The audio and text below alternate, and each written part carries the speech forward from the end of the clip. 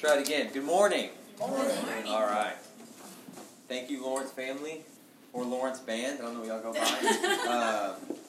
So full discretion, it's my job to schedule worship and plan out worship for the month. And usually I pride myself in at least giving people a decent amount of heads up, and just in complete miscommunication on my part. I had to go to Lawrence. I know you got a lot going on. I know you got a new baby. Are you free next Sunday to leave work? And with true servant heart, they said yes, and they've led us well today. So I'm thankful for that. Thank you for living out the songs that you lead us in.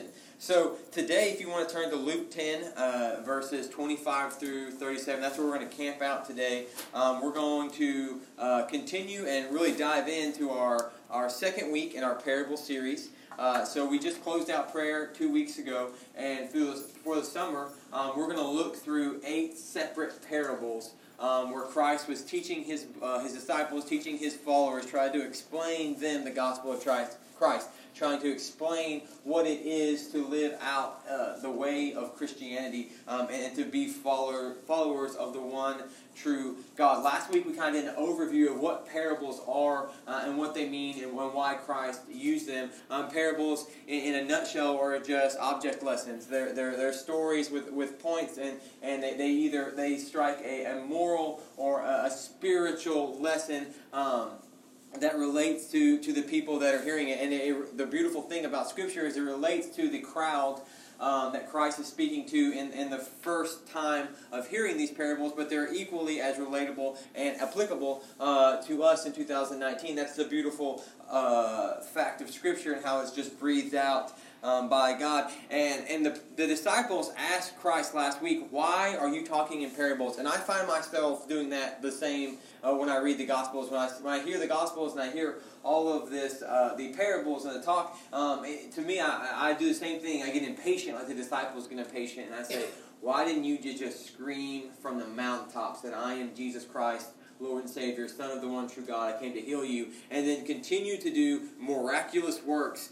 that garner an audience, that make people complete in awe of your power and will, where they are either in love or in fear, not questioning who you are. And in a nutshell, that's what the disciples were doing last week, and they said pretty much, hey, get to the point. Why don't you just tell everyone who you are, what you're here to do, and then wow them with miracles? But that's the problem with humanity. We see and we don't perceive. We hear, we don't understand. We become dull, because if we attach our faith to miracles, or we attach our faith to this just big show of power, then that's all our faith will ever be. And if the miracle's not right in front of our eyes, or if the big showiness or this big planned out demonstration isn't before us, then we become dull. And Christ knew that. Christ knew that faith would come through the seeing of miracles, but true understanding, lasting faith that would turn the world upside down for the kingdom of Christ really came through understanding. You had to understand what Christ was doing. He wasn't just going to be one simple object lesson after the other. He did use those. He did use miracles. He did use his powers,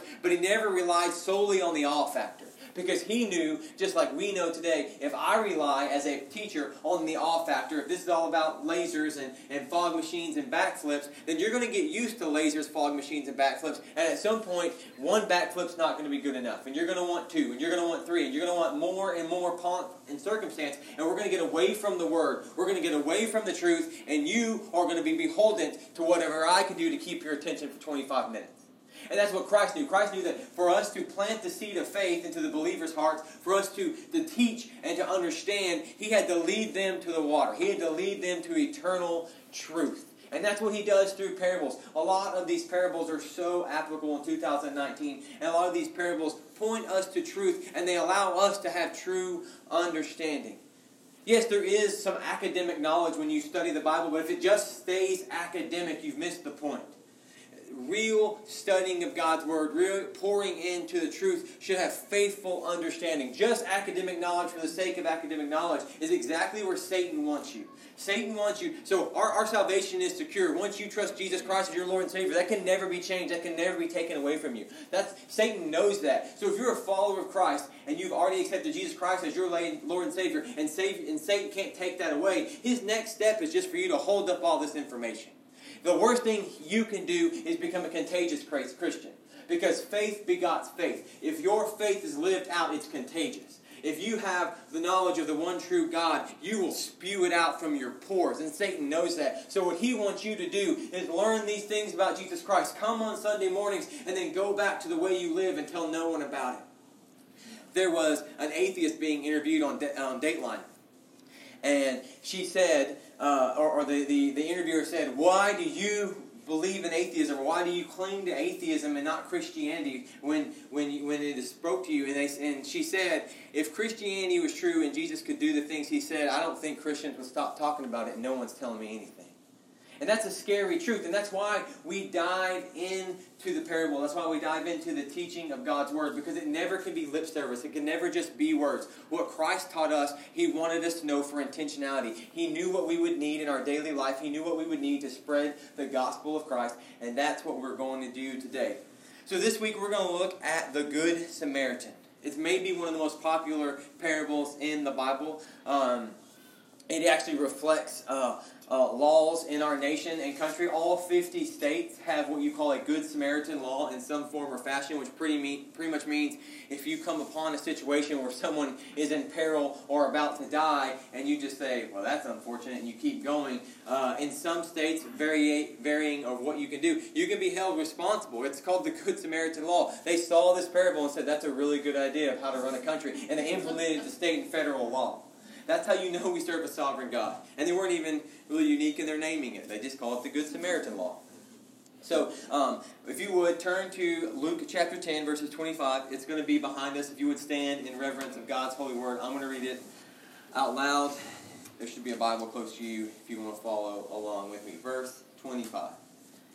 And behold, a lawyer stood up and put him to the test, saying, Teacher, what shall I do to inherit eternal life? And he said to him, what is it written in the law? How do you read it? Verse 27, he answered, you shall love your Lord God with all your heart, and with all your soul, and with all your strength, and with all your mind, and your neighbor as yourself. And he said to him, you have answered correctly. Do this, and you will live. But he, desiring to justify himself, said to Jesus, but who is my neighbor? And Jesus replied, a man was going down from Jerusalem to Jericho, and he fell among robbers, who stripped him and beat him and departed, leaving him half dead. Now by chance, a priest was going down that road, and he saw him and passed on the other side. So likewise a Levite went and came to the place and saw him and passed on the other side. Verse 33, but a Samaritan, as he journeyed, came to where he was, and he saw him, and he had compassion. He went to him and bound his wounds and poured oil and wine. Then he set him on his own animal and brought him to an inn and took care of him. The next day he took 2 denarii and gave them to the innkeeper, saying, take care of him, and whatever more you spend I will pay you when I come back. Which of these 3 do you think proved to be a neighbor to the man who fell among the robbers? Verse 37, he said, the one who showed him mercy. And Jesus said, you go do likewise. Amen. You may be seated. Let me pray over us. We're going to dive in. God, thank you for your teachings. Thank you for your truth. God, I pray for the next few minutes that whatever would distract us or hold captive our heart, that you would free us from that, that we may solely focus on your word, your teaching for your way, that we may see people as you see them, but that we may live like you want us to live, that we may study your word and apply your word. God, I pray all things in your holy name. Amen. All right, so this is a really popular sermon. This is probably a story that whether you grew up in the church, this is your first time in the church, or if you just went and talked to someone who'd never actually been in the church, they would still have some understanding of the Good Samaritan because it's just that popular of the story. But it's important for us to know the truth and not just the gist of the story. So we're going to dive in and try to pull some stuff out and then apply it as God has called us to do so. So we see at the very beginning, Christ is teaching. He's teaching about how many times to forgive. He's teaching about the Lord's Prayer in the next chapter that we went through. And he's doing all this kind of stuff to the masses and to the disciples, trying to impart wisdom, trying to show them the true gospel, and trying to show them how to live a manner of life according to the call of God. And a lawyer steps up, and he says, hey, he wants to test God. So this lawyer is not what we think of a lawyer. He's not like a corporate law or a criminal lawyer. He is an Old Testament lawyer. This is someone who is astute in Scripture. He's a Pharisee or a Sadducee of some sort, and he wants to test Christ. He wants to put him to the test and say, if you really are the Messiah, then you should be astute in Old Testament law, and you should, more importantly, be astute in the application of Old Testament law when it comes to everyday situations. So he tests the law and says, what shall I do to inherit eternal life? So inherit eternal life is translated to enter the kingdom of heaven in this particular passage. So what he is asking him is, how do I get saved? How do I get to heaven? How do I not go to hell? Right? How do I embody the Old Testament Scriptures? But how do those Scriptures translate to me walking to the throne of God? And Christ, in his just amazing ability to teach, really reverses it in like almost a syncretic teaching method of saying, no, you tell me what the Scriptures say. You're a lawyer. You're astute. You tell me what the Scriptures tell you. And the lawyer points him to the Shema, to Deuteronomy 6:9, where it says, Hear, O Israel, the Lord our God, the Lord is one. You shall love your Lord your God with all your heart and with all your soul and with all your might. And these words I command you today shall be on your heart. And so what he's saying is, yes, I know the marching cry of Israel. I know the Shema. I live my life by the Shema. But then he even adds in something separate from the Shema, but it's also attributed to the Shema, which is love others as your neighbor. Treat other people with kindness. You shall love God, but the love of God shall point you to love man. This is our marching cry. So what is our mission statement at Trinity Church? Love God. Love others. Make disciples. I mean, you all knew it, and you're still just like, love God. Others are cool. I like disciples. We'll work on it. I mean, I'm not, like I said, I really have made a stand now that I can't get lasers, a smoke machine, or a backflip, but y'all need something to jazz you up. And another shot. Yeah. At first I said, can I get a shot? I was like, we're pretty progressive. That's a hard pass. No. Love God. Love others. Make disciples. All right. Now you got me completely off my game. Let's get back. Because I don't think that's really a sign of your heart, but mine. You clearly just want another chance, and I'm thinking you're just trying to get a real spirit. So let's move on. We will absolutely edit that, and we will start now. So he says, I know what the Scriptures say. I know the marching cry of Israel. Love God, love others, with all our heart, soul, and might, and strength. Everything that we have embodies the love of God. And through that love of God, I know I should treat others like my neighbor. And Christ says, yes, that's exactly true. You're the nail on the head. Those are the true Scriptures. In other areas, in other Gospels, Christ has asked, what is the most important commandments? And he points them back to the Shema again. A lot of the teachings of Christ get pointed back to the Shema because the Shema is what guides our life. The idea that loving our one true God will then dictate everything else we do is what we call biblical truth. And that truth leads us to love others.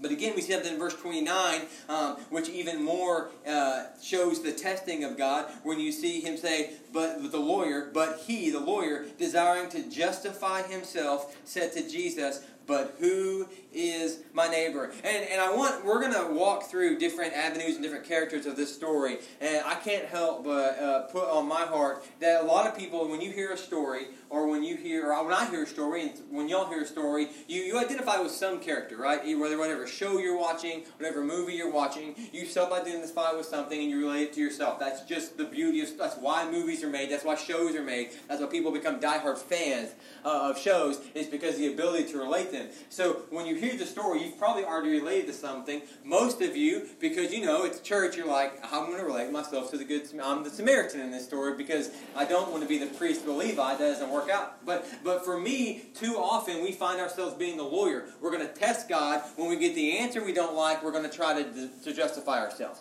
We're going to justify why we don't live that way. So in this stance, the lawyer is saying, who's my neighbor? I have two literal neighbors from my house. I have adjacent neighbors. They're my neighbors. neighbors. I will be nice to them. That seems like a pretty low bar. I can be nice, give or take how many people live in those families. You're talking a baker's dozen of people you got to be nice to, and then you move on throughout your life praising God.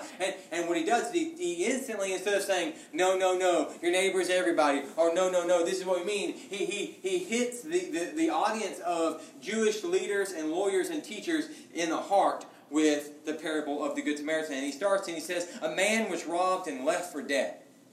So this man, apart from any intervention, has been robbed, has been stripped, and will die soon. And he's going to die bad, he's going to die slow, because it's half dead, right? You don't generally come back from being half dead without intervention of medical treatment, intervention of someone taking care of you. So he is left. They didn't have even the common courtesy to do anything quick. They're just going to say, die of exposure.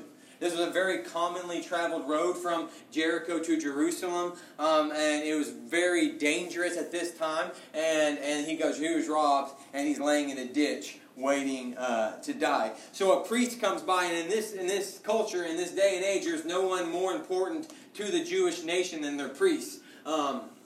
They made up the laws, they made up the teachings, they made up the worship, they helped you atone for your sin, they showed you the ways of the Torah, they showed you the ways of the law. You didn't know how to live as the nation of Israel unless the priest showed you how to live. So the priest is the highest of the subculture. This is the highest of the caste system that is Israel. This is the very top. He was a descendant from Aaron. He had duties inside of the temple. So this priest walked by, sees this person half dead, and stays on the other side. For a lot of reasons. One, most likely selfishness. But two, he just probably didn't want to hit, he's probably bleeding, he's probably dirty. If he touched him, he becomes ceremonially unclean for 7 days. He's a priest. He probably justified it, right? We all justify what we do as sin. We all justify our wrongdoings as it's okay because I'm looking at it through this lens. And most likely this priest said, I can't become ceremonially unclean. The nation of Israel needs me. So I'm going to keep on going. Then a Levite comes by. So a Levite's not a priest, but it does come from the tribe of Levi, and their job is to assist the priests. Their job is to help the priests in whatever they need. These would be like, I don't know, I have a better example, but elders and deacons or whatever in the church. These people weren't the people, but they assisted the people, and they were held in high regard. They are blessed and promised a lot of things throughout the Old Testament. The nation of Israel, through the tribe of Levi, is given a lot of things. And again, looks over, sees a half-dead person, and probably for exact same reasons, if I deal with this person, I may be late to our worship service. I may become ceremonially unclean, or maybe I just don't want to. So you pass on the other side. And then comes a Samaritan. And what's important for this story, and what's important that you understand, is everyone that's hearing this story is a Jew. Everyone that, and a Jew in what you'd call right order, or a pure Jew, which means they come from the nation of Levi or Judah, or part of the remnant of nation of Israel. And what they understand Samaritans to be is half-Jews. Samaritans were more hated than any other culture or race in the common world, according to Jews, because, yes, there were people they didn't like that were pagans, but they were pagans because God didn't bless them with the knowledge that the nation of Israel had, or didn't bless them with prophets, or didn't bless them with the Old Testament, didn't bless them with the kings of David, and so they didn't like them. They understood that they weren't the same in ways of religion or understanding or teaching, but it was almost like, we don't like you, but we pity you. But the Samaritans were a remnant of the nation of Israel that when they fell captive to the Assyrians, and the Assyrians took a lot of the Jewish people up to Assyria, and then when they got their freedom, some of the Jews actually intermarried with the Assyrians. They became half Gentile, half Jews, and what the nation of Israel considered to be just half-bred. They had their own religious systems, they had their own version of the Torah, they had their own temple, they had their own high priest. So this is racism that we can't even quite understand, because you hated the race of Samaria, because they came from you and they diluted and polluted what you believed to be the one true God, and what you believed diluted and polluted to be the one true teachings of God. They held a different temple, they held a different high priest, so they're almost mocking who you are. So the hatred here is bubbling forward. They hated the race, They hated their religion. They hated everything about them. The Samaritan themselves, if a Jewish person ran into a Samaritan just in happenstance, they instantly became ceremonially unclean. Hear that out. Just being around this person made them unable to enter the temple to worship. That's how much the nation of Israel hated the Samaritan. And what I love about Jesus Christ is He understands our selfishness and our desire to be the heroes. So who He made the hero in this story is the person this group hates the most. The person that this group loathes and think isn't worth to hold their donkey, isn't worth to do. They couldn't even do menial jobs or slave labor in the nation of Israel because they were hated so much, and instantly they're the hero in this story. The Samaritan comes in, sees the need of the fallen person, sees he knows that without intervention this person is going to die. So the hated stopped and showed love. And then begrudgingly, Christ says, begrudgingly, begrudgingly, the lawyer then comes back and has to understand and tell Christ that yes, the only person here that was neighborly, the only person here that actually showed love was the Samaritan. And in verse 37, he won't even say Samaritan. He says the one who showed mercy. He still understood the hatred that was true. And then Christ says, go do likewise. Go do act. So this lawyer that came in with pomp and big chested and said, I understand Old Testament law, I understand the Shema, I've memorized the Shema, I've memorized the Torah, I know everything about it, I know how to apply it, I'm testing you, yes, I should love God, and yes, I should love my neighbors, but who is my neighbors? And he has this big story, and this whole thing is a test, this whole thing is a self-justification, and Christ hits him with the truth, and then makes him look him in the eye and say, I'm using your scripture that you brought up, I'm using your justifications that you brought up to point you to the truth that you can't bear, and I'm making the person that you hate most in this life the hero of this story, so you will understand biblical truth. So why this lesson? Why this parable? Yeah, we know that we're supposed to love God and we're supposed to love others, and we know through the teaching of our mission statement, love God, love others, make disciples, that loving God and loving others are inseparable. You cannot love God without then going on to love others. And at the same time, if you love God but say, I just can't love others, then you don't love God. Because you can't say you love God and then not do anything He tells you to do. You can't love others well until you understand the love of God because He invented it. And that's really what He's showing us today in this parable. Our neighbors are others. Who is your neighbor? It's simple. Anyone that's not you. That's why we don't even say love neighbors, because that term culturally can get confused. We know that our neighbors in 2019 are our literal neighbors in our street. That didn't exist back then. So when He's saying neighbors, He's saying love people that aren't yourself.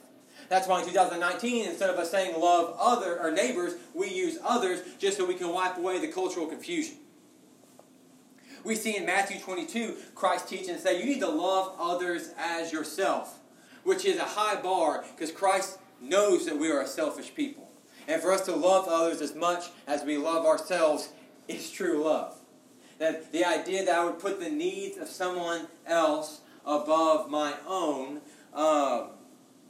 is hard to live out on a daily basis. One of the things I have inscripted on my body is no greater love than he who lays down his life for a friend. And I've seen that played out a few times. I've been in some scenarios where I had to come to grips with the fact that I may not come home, and because of the ultimate love of other people's, I got to go home and hug my wife. And I know that person loves me because he was willing to put his own life in the way to make sure that we got to go home. Like that's true and pure love that you don't get to experience a lot. You don't have to question that. If someone's willing to love them, you more than they love themselves, and then put that to the test, I never have to wonder if Justin Berg or Jeremy Epperson or Cole Hervey, guys that you don't know, but guys that I'm here because they decided to show true love, I understand that love. That's what Christ is trying to impart to you. If you love someone more than yourself, you will do anything for them. You will love them more than you can comprehend. But you can't do that until you understand the love of God. The imagery of a Samaritan in this story is explicitly intentional. He's trying to make them understand the thing you hate is blinding you for love. You can't love others. I can't love you, even no matter how much I genuinely think I love you, if there's hatred in my heart for a subsection of humanity. Because what he's saying is you misunderstand what I'm telling you to do. You can say, no, I love Brian Davis. Love him. Do anything for him. Step in front of a bullet for him. I mean, I absolutely hate these other people that God created. Hate them. Can't stand them. Don't even want to touch them. But I love Brian Davis. And what Christ is saying is, then you don't love Brian Davis because you don't understand love.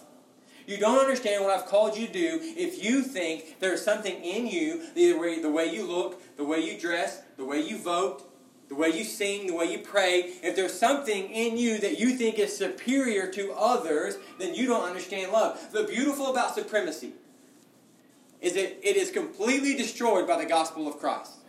There is nothing that you can hold yourself to be supreme to others that the gospel of Christ doesn't destroy. Because what he's saying is it's not about you. It's not about your thoughts. It's not about your ways. It's not the ability that you have. It's not your skin. It's not your nationality. It's not your heritage. None of that is important other than the fact that you're a child of God. And yes, I'm not trying to strip you of your uniqueness. That is also emboldened in you through Christ Jesus. He made you with intentionality. He made you with a purpose and beauty. But the thing that binds us together is stronger than anything that could ever tear us apart, and that's the love of God. Amen. Right now, if you have a neighbor that you're 35 with 2 kids and married to a beautiful girl, and your neighbor is 35 with 2 kids and married to a beautiful girl, but that neighbor is not a believer. You, having the love of God, have more in common with an Assyrian Christian in the Middle East than you do have in common with your neighbor, because what you have in common is the love of God. It defies culture, it defies boundaries, it defies borders, because the love of God transcends all. And we've lost the ability to disagree with love. That's some of the problem. I have no way to disagree with you in love and respect in 2019. We don't understand it, we can't do it.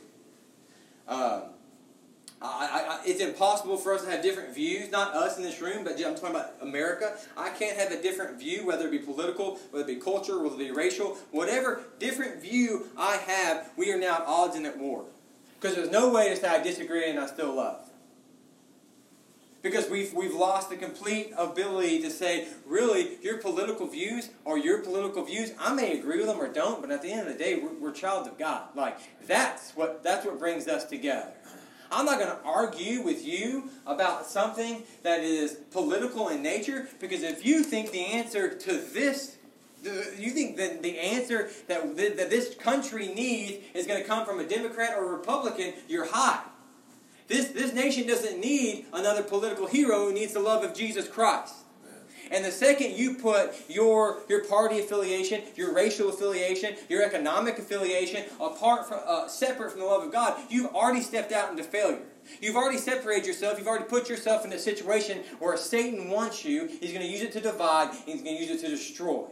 Because what you see in this story is a bunch of Jews thinking they have everything figured out. And what Christ is saying, you can memorize Scripture all day, but until you apply it to your life, you just know words. And what this story shows us is that the love of God is for all and is shown to all. Because sin robbed us and left us for dead in a gutter, Christ stopped, showed love, and saved us. We are the person left for dead. We were left, sin killed us, sin stripped us, sin beat us, and caused us to die. And Christ came along the road, stopped, and saved us. So we don't love just simply because it's a commandment. We love because we were loved.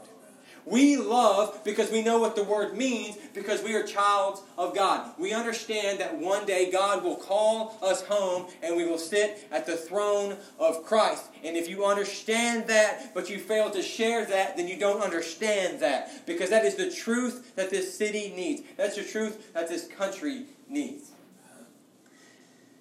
This story ultimately deals with heart issues, right? Like the hatred and racism that we see in this story, the hatred and racism that you see in today's climate and world has nothing to do other than the heart. The heart. The heart is hard. The heart doesn't understand. The heart isn't full of Jesus Christ. So I pray today that we're able to take the teachings of God, the stories and the parables of God, and apply them. And some of that's going to have to be just self-reflective. You need to understand who you are in this story. You may be the priest. You may be the lawyer who just knows Scripture but can't apply it to save his life. This lawyer could probably out-exegete me. This lawyer could probably he absolutely could out-memorize me in Scripture. But all he's doing is testing God, and when he gets the answer he doesn't like, he's going to try to justify it with, like, who's my neighbor? I mean, I can be nice to some people. I'm nice to all the Jews. Right? So I pray that the truth of God pours over us today. That we understand love. That we understand love because we were loved. And that sin robbed us all, but because of Christ's saving grace, we get to stand and proclaim truth every day. Let me pray over us, and we're going to sing one more song. God, thank you for today. Thank you for your parable of the Good Samaritan. Thank you for the truth that it is. Thank you for how it hits us in our heart in 2019. That it's so easy to hate people. It's so easy to judge them. It's so easy to gossip about them. It's so easy to not care truly where they're at or what they're going through. But I pray that all of that's the ways of the world. I pray that would be ripped from our hearts, and that we would stop and that we would love. We would say, hey, all I know is I want to live the way Christ lives. I want to see the way Christ saw, and I want to ultimately stand in the presence of Christ, basking in His glory, and Him saying, well done, good and faithful servant. I pray all things in your name. Amen.